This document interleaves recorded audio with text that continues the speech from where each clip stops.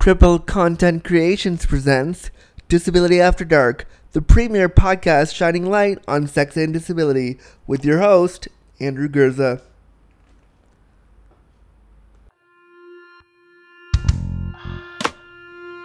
Disability After Dark with Andrew Gurza, shining a bright light on sex and disability.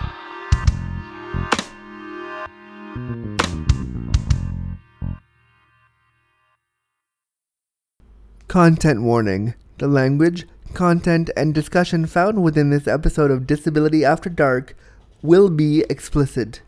Listener discretion advised.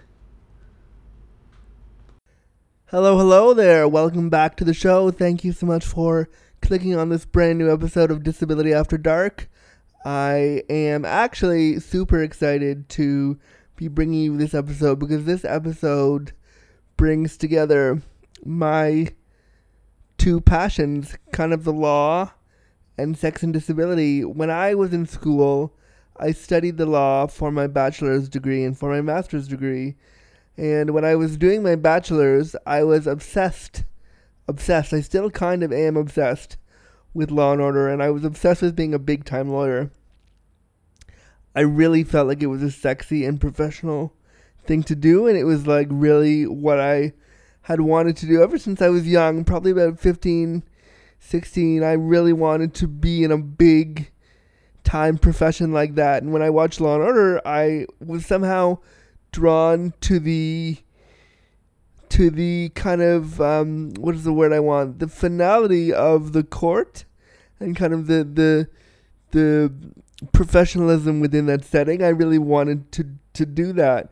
And of course, you know, the bung of Law and Order was the thing that really kind of got me interested in the law. So I went to school to do law, and of course I was studying law in a Canadian context, so you immediately don't get the bum of Law and Order. You get a really kind of subdued Canadian kind of legal thing, which is not at all how it's done in the States.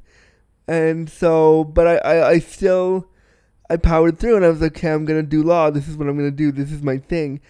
And I was really into the professionalism, the way that it was portrayed on TV. And even when I went to a court proceeding back in, I think, first year law, no, not even, it was like 10th or 11th grade, I went to a court proceeding, and I like fell in love with it. That is all to say, that's what I studied in school. And that's kind of where my desire to do this episode came from. And let me just give you some background on that. So I studied in school. I studied law in school. I did my BA and MA in law.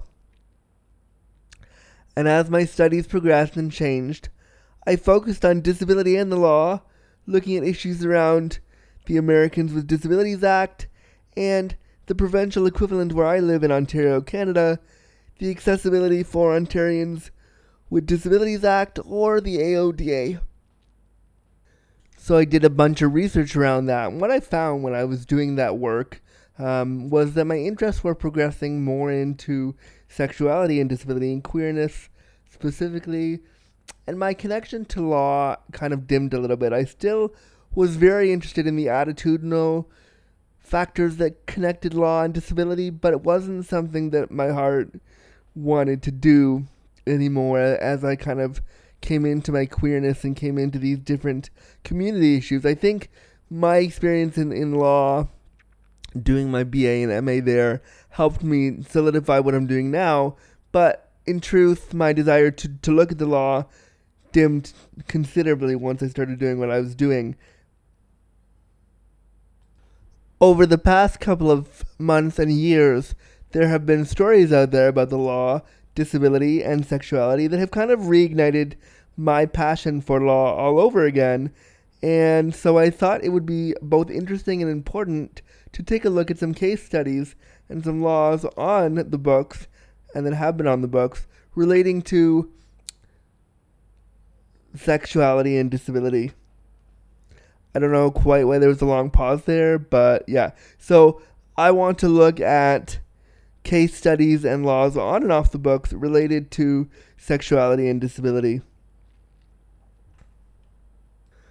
There really has been quite a long history of of policing how disabled people are seen and sexualized.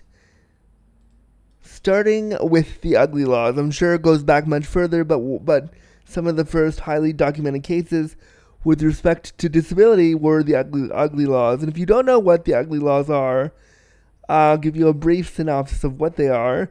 The ugly laws started in the 1880s, and this was a series of laws that prohibited unsightly people from being seen on the streets at all.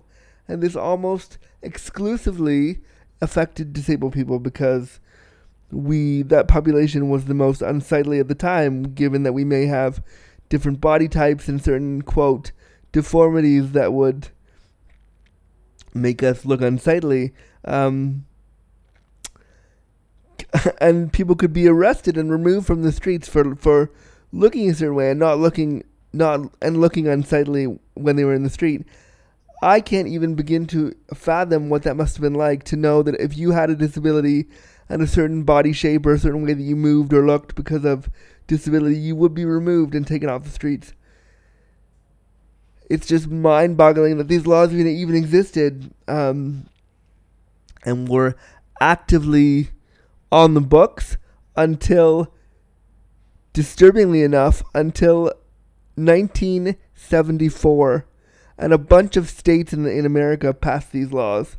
And we had a little bit of this in Canada as well. These laws around the ugly laws in Canada, kind of mimicking the fact that anybody who was unsightly in Canada or the US could be arrested based on that. And this, why I worded it as saying this almost exclusively affected disabled people, is because of the way our bodies can look sometimes. So I just think it's kind of gross that these laws were on the books in the States until 1974. That's only 43 years ago. So really what that says is that we haven't, I mean, we really have trouble seeing disabled people as people. But to say that we wanted disabled people off the streets because they looked unsightly in 1974, only 43 years ago, is crazy. And so you can see from this example how we start policing, and this wasn't relegated to sexuality in these laws, the ugly laws, but we start relegating who is beautiful and who is not in laws like this, and we start saying that the disabled body is not beautiful using laws like this, and not valid and not worthy of things using laws like this. And that's why I think talking about the ugly laws with respect to sexuality and disability is important, because it shows a through line of how we consider the disabled body, so much so that the disabled body was removed from the streets and arrested because they looked a certain way. And that kind of plays into how we think about sexuality in the disabled body. It's all kind of connected in really kind of disturbing ways, and it certainly plays into a lot of the attitudinal barriers that we face as disabled people when we're trying to navigate sexuality and disability. These kind of subconscious beliefs pop up in people's heads, and they may not have read about the ugly laws, but this idea of being with somebody who looks different than me, all these things play into this kind of mindset. And then, of course, we have the eugenics movement, and I want to just give you a brief background on that as part of the origin of eugenics, because I did some Googling and some research on that, and most of us in the disabled community know a little bit about it, but I want to just give you some background on eugenics and why eugenics is so kind of crucial to the way disabled people were treated.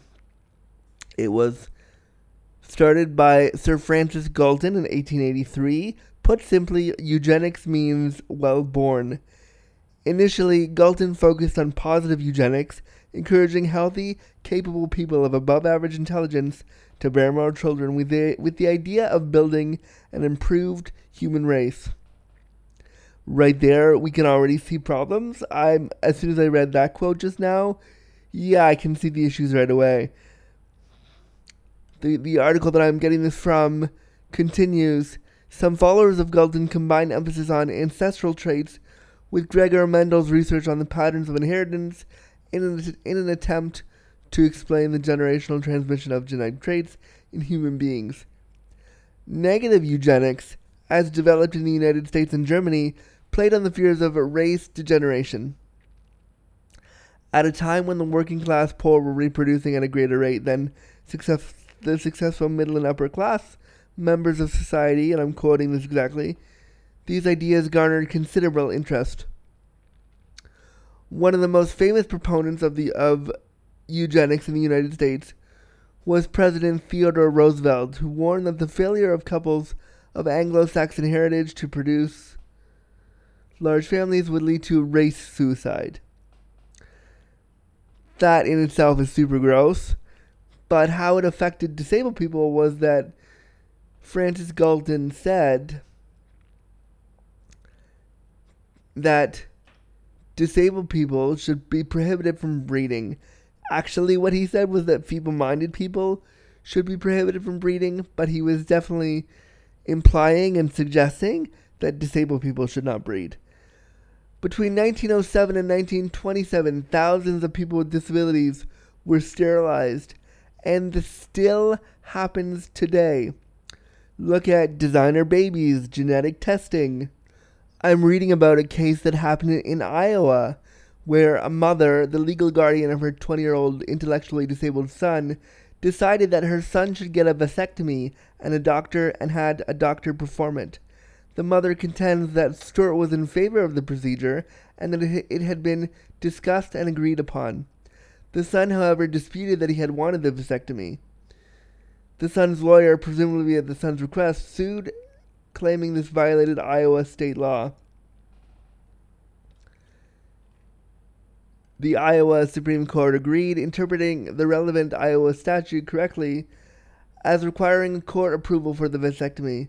But it's worth noting that the court accepted that such vasectomy of intellectual disabled people can be approved if a court agrees. I'm just reading a bunch of cases that echo this, saying that there's so many cases where disabled people have been sterilized at the behest of the state, at the behest of someone else, at the behest of a family member who has taken their autonomy away, and the courts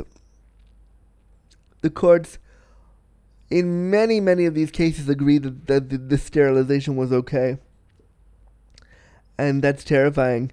That's really scary how quickly, I mean, when I started doing this podcast, I never thought I would be talking about the state and bodily autonomy, but here we are looking at cases where the state says that you as a disabled person, as an intellectually disabled person, have no rights to procreation or have no rights to start a family. And that's really scary that in the 21st century we're still having this conversation. And this is a conversation that is still going on within our courts, and it shows so much about how we see disabled people in our bodies via the state. I have a lot more to say in this episode around disability, sexuality, and the law, and we're going to do that right after a brief break to play some ads by our sponsors and awesome people who listen to the show. We'll be right back, right here on Disability After Dark, the podcast shining a bright light on sex and disability. This episode of Disability After Dark has been brought to you by the worker owners of Come As You Are. Come As You Are has the peculiar distinction of being the world's only worker-owned cooperative sex shop. With feminist and anti-capitalist values, Come As You Are only carries sexuality products that they truly believe in at the lowest price possible. Get free shipping at www.comeasyouare.com using coupon code AFTERDARK. Hi, my name is Michael Iantorno, and I produce AMI Audio's weekly panel discussion show, Open Dialogue. I also listen to Disability After Dark, the podcast to shine a bright light on sex and disability. Let's shine a bright light on sex and disability together. Connect with me on Twitter at Andrew Gurza, that's AndrewGurza, and use the hashtag DisabilityAfterDark. Welcome back to the show. I hope you enjoyed those ads. I want to again thank our brilliant sponsor, Come As You Are. They're an amazing digital store that caters and talks about sexuality and disability like no other, and they're just great, and so I appreciate that they are one of the sponsors for the podcast. I also want to thank anyone who pledges to my Patreon page and puts their hard-earned money towards this show and towards the work I do to create this show. I really, really, truly appreciate it. Thank you. Also, to anybody who's created an ad for me, you're awesome. I'd like to extend that offer to anybody listening. If you want to create a little ad saying why you like the show, what the show has meant for you, I'd love to run that in these ad breaks so that we can hear the impact and the importance of the show for you. Okay, now let's get back to the show. Thanks so much. When I was Googling around looking for case studies and cases to talk about in relation to sex, disability, and the law, I found a few that I really wanted to hone in on and really wanted to talk about and really wanted to bring forward for this particular episode. So we're going to do that now. One of the first ones that I discovered when I typed it into Google was there's a man with Down syndrome in Britain who won compensation after being told by the courts that he couldn't have sex with his wife. The court decided that he didn't have the mental capacity to consent to sex, and that he had to take consent classes in order to engage in sex with his wife. Now, right away, he's married to somebody, so doesn't that imply that he can understand consent? Doesn't he understand that he's married to somebody? And wouldn't he understand the difference between yes, I consent and no, I don't consent? The court was concerned that by having sex with him, his wife could be in legal trouble, and they were concerned. They wanted to make sure he understood what was happening when he had sex with his wife. When I read this initially, and I've been looking at this case, just a little snippet that I found in the news because I couldn't find anything bigger than that. I kept reading it over and over, and I just was being just disgusted by how little care the court system had for this man and for his marriage and for how he might be feeling to have to take consent classes to really understand how to say yes or no to sex. And he's a grown up, and well, he may have Down syndrome, which presents varying issues for somebody living with that. I have not worked specifically with individuals with Down syndrome, so I don't want to speak too much on that because I'm certainly not an expert. If anybody living with Down syndrome wants to come on the podcast and talk to me about sexuality and disability for them, I'd love to speak with you so we can all become a little more enlightened.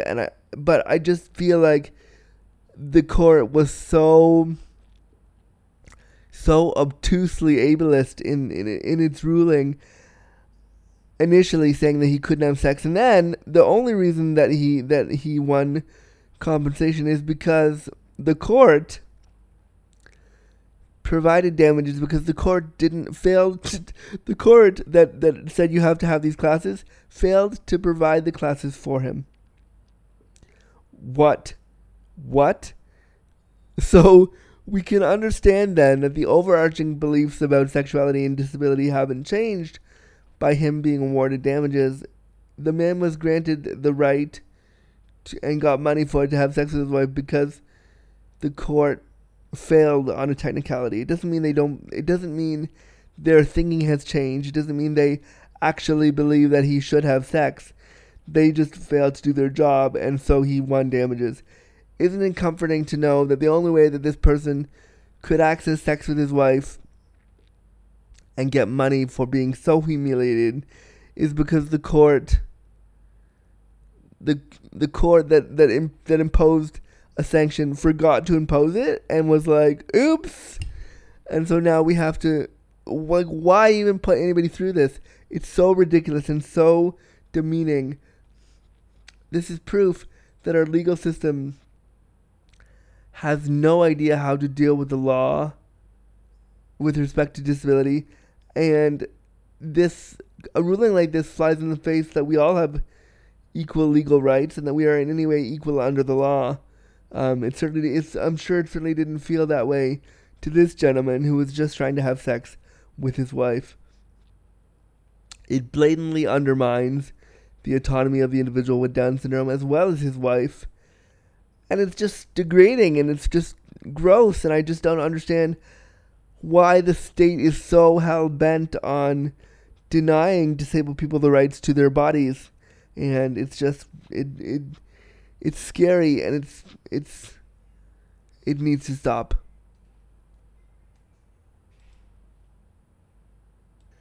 In doing research for this episode, I looked up a case that I had seen on my news feed a couple years ago, and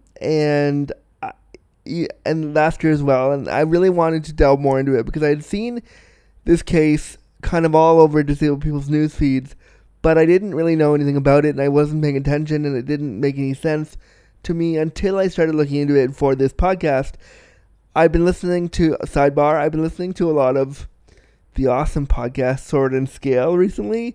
In fact, I've been binging all their episodes. So if the people from Sword and Scale are listening to me, which you probably aren't, but if you are, your podcast is awesome, and I want to move all my podcast listeners. Anybody who likes true crime, this podcast will like shock you. You'll be up till 3 a.m. listening to this podcast. Anyway, this Sword and Scale was kind of the inspiration for me looking so deeply into this case. This case that I had seen on disabled people's news feed was the case of Anna Stubblefield. And some of you may be familiar with that name and some of you won't, so let me give you some brief background. In October 2015, a New Jersey court sentenced Anna Stubblefield, a former Rutgers University professor of ethics, on 2 counts of aggravated sexual assault of a man with cerebral palsy who was nonverbal. The court surmised that he did not have the intellect or proper capacity to consent to sexual activity. The court held that Stubblefield raped him. Now, based on that 2-line synopsis, you might think that's true. Of course, when I looked into this case further, it was far more complicated and complex than a simple summary might suggest. Let's go back here a little. Stubblefield was, according to the New York Times report that I found a really good synopsis of this case on, was considered a champion of people with disabilities for years in her work. When I initially read that language, I cringed. I really cringed. I was like, oh no. Right away, I was like, oh no. And I started to possibly consider the fact that she may have raped him just from the way that it was presented via the New York Times. Stubblefield was tasked with helping DJ, the name of the alleged victim, speak through what is known as facilitated communication. Now, before we go any further, I want to talk to you about facilitated communication and what that is, and I put a star beside that in my notes so I could read about that more thoroughly with you. So let's do that now.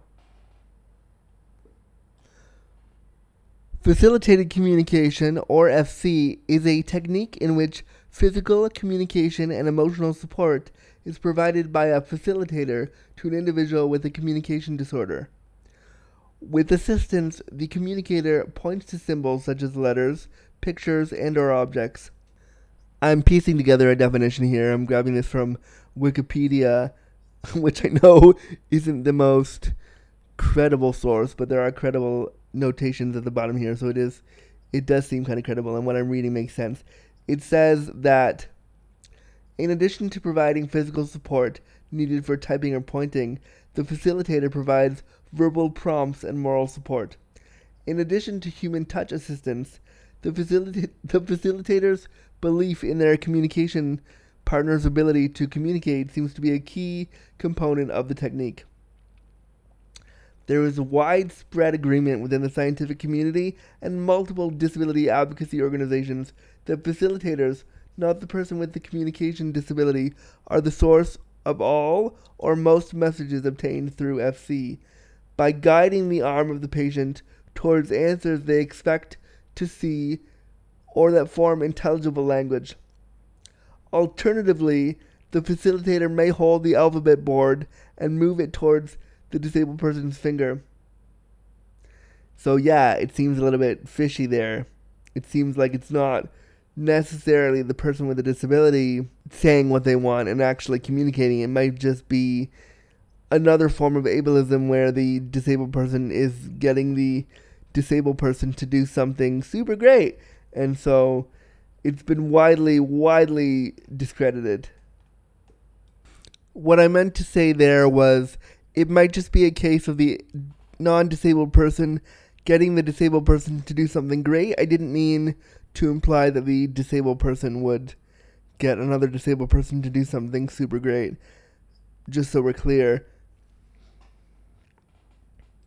Both Anna and DJ's family saw marked improvement in his communication skills upon using this facilitated communication method.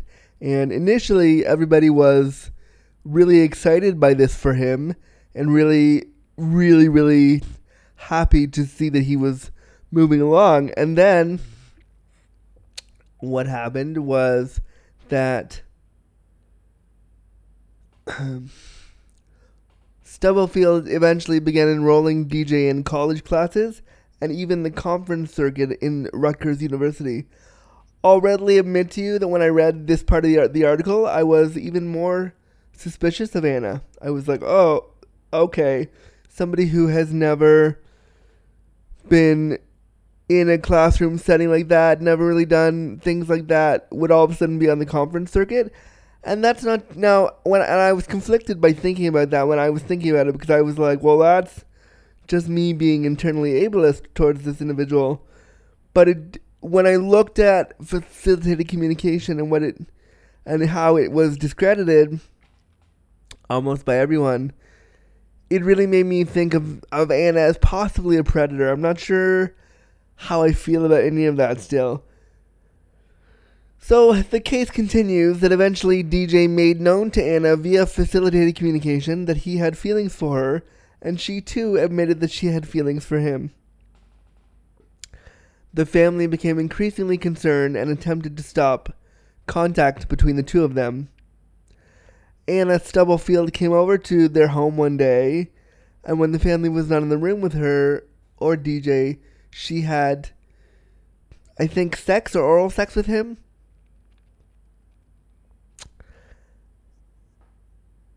In watching YouTube clips of Stubblefield, she's well-read, manicured, and professional. She certainly doesn't look like the type of person who would engage in sexual assault. That's not to say that there's a certain typology of people who commit sexual assault, but it's just striking to see her on the video, to see how poised she is, and how she talks so readily about the linkages between disability and race and class, that when you think about it, she just doesn't look like the type who would do that. So it was just when I watched her YouTube video of her at a conference prior to all this, she didn't look at all like the type to engage in this kind of conduct. But again, that means nothing because we all know sexual assault. People who commit sexual assault don't look a certain way. They can be anybody. One of the things that struck me with the court system in this case, the courts didn't let the jury see the evidence that facilitated communication between DJ and Anna could work. But they did allow the jury to see DJ in his chair in his mute, spastic condition. When I read that initially, I was like, whoa, you're totally painting him in a different light. You're suggesting, as anybody with a physical disability will tell you, especially those of us who are wheelchair users, people automatically assume that if you're a wheelchair user, you must also have a cognitive impairment. So to sway the jury in this way and to show them this and not show them other parts of possibilities that could show that the person in question could also communicate in different ways sends a really large message to society around how we view people with disabilities taking agency over their bodies and their sexuality. Because it is possible, even though facilitated communication is widely discredited, it is highly possible that DJ did want to have a relationship with this Anna Stubblefield, and she helped facilitate that with him through their conversations. That is very, very possible. Now, it seems suspect, but we can't assume that it wasn't possible, and we can't assume that he, as a disabled man, didn't make the choice to say, yes, I want to engage in a sexual relationship with you. And, I mean, I find the way that Anna went about it in looking at this case kind of problematic, and she does seem kind of suspect to me in a lot of other ways, and kind of feel the way she's painted in these articles to me feels super ableist, and I don't know if I support her at all, but I don't definitely support the court's painting of this picture in a certain way.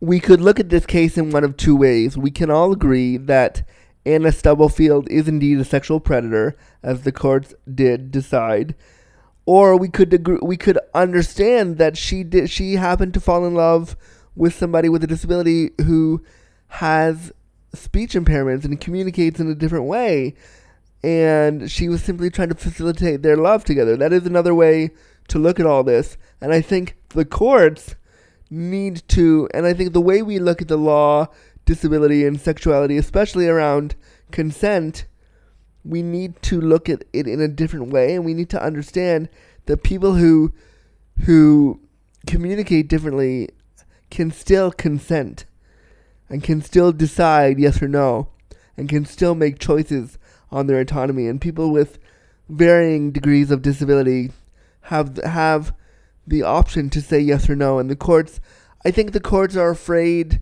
to consider that. I think they are living in this world where ableism is much easier to say, oh no, if that person gets hurt, then there are other problems that will occur, and it's much safer to simply deny them their rights than to look at ways to create rights that actually work for them and create laws that actually work for them around disability and around what their disabilities are.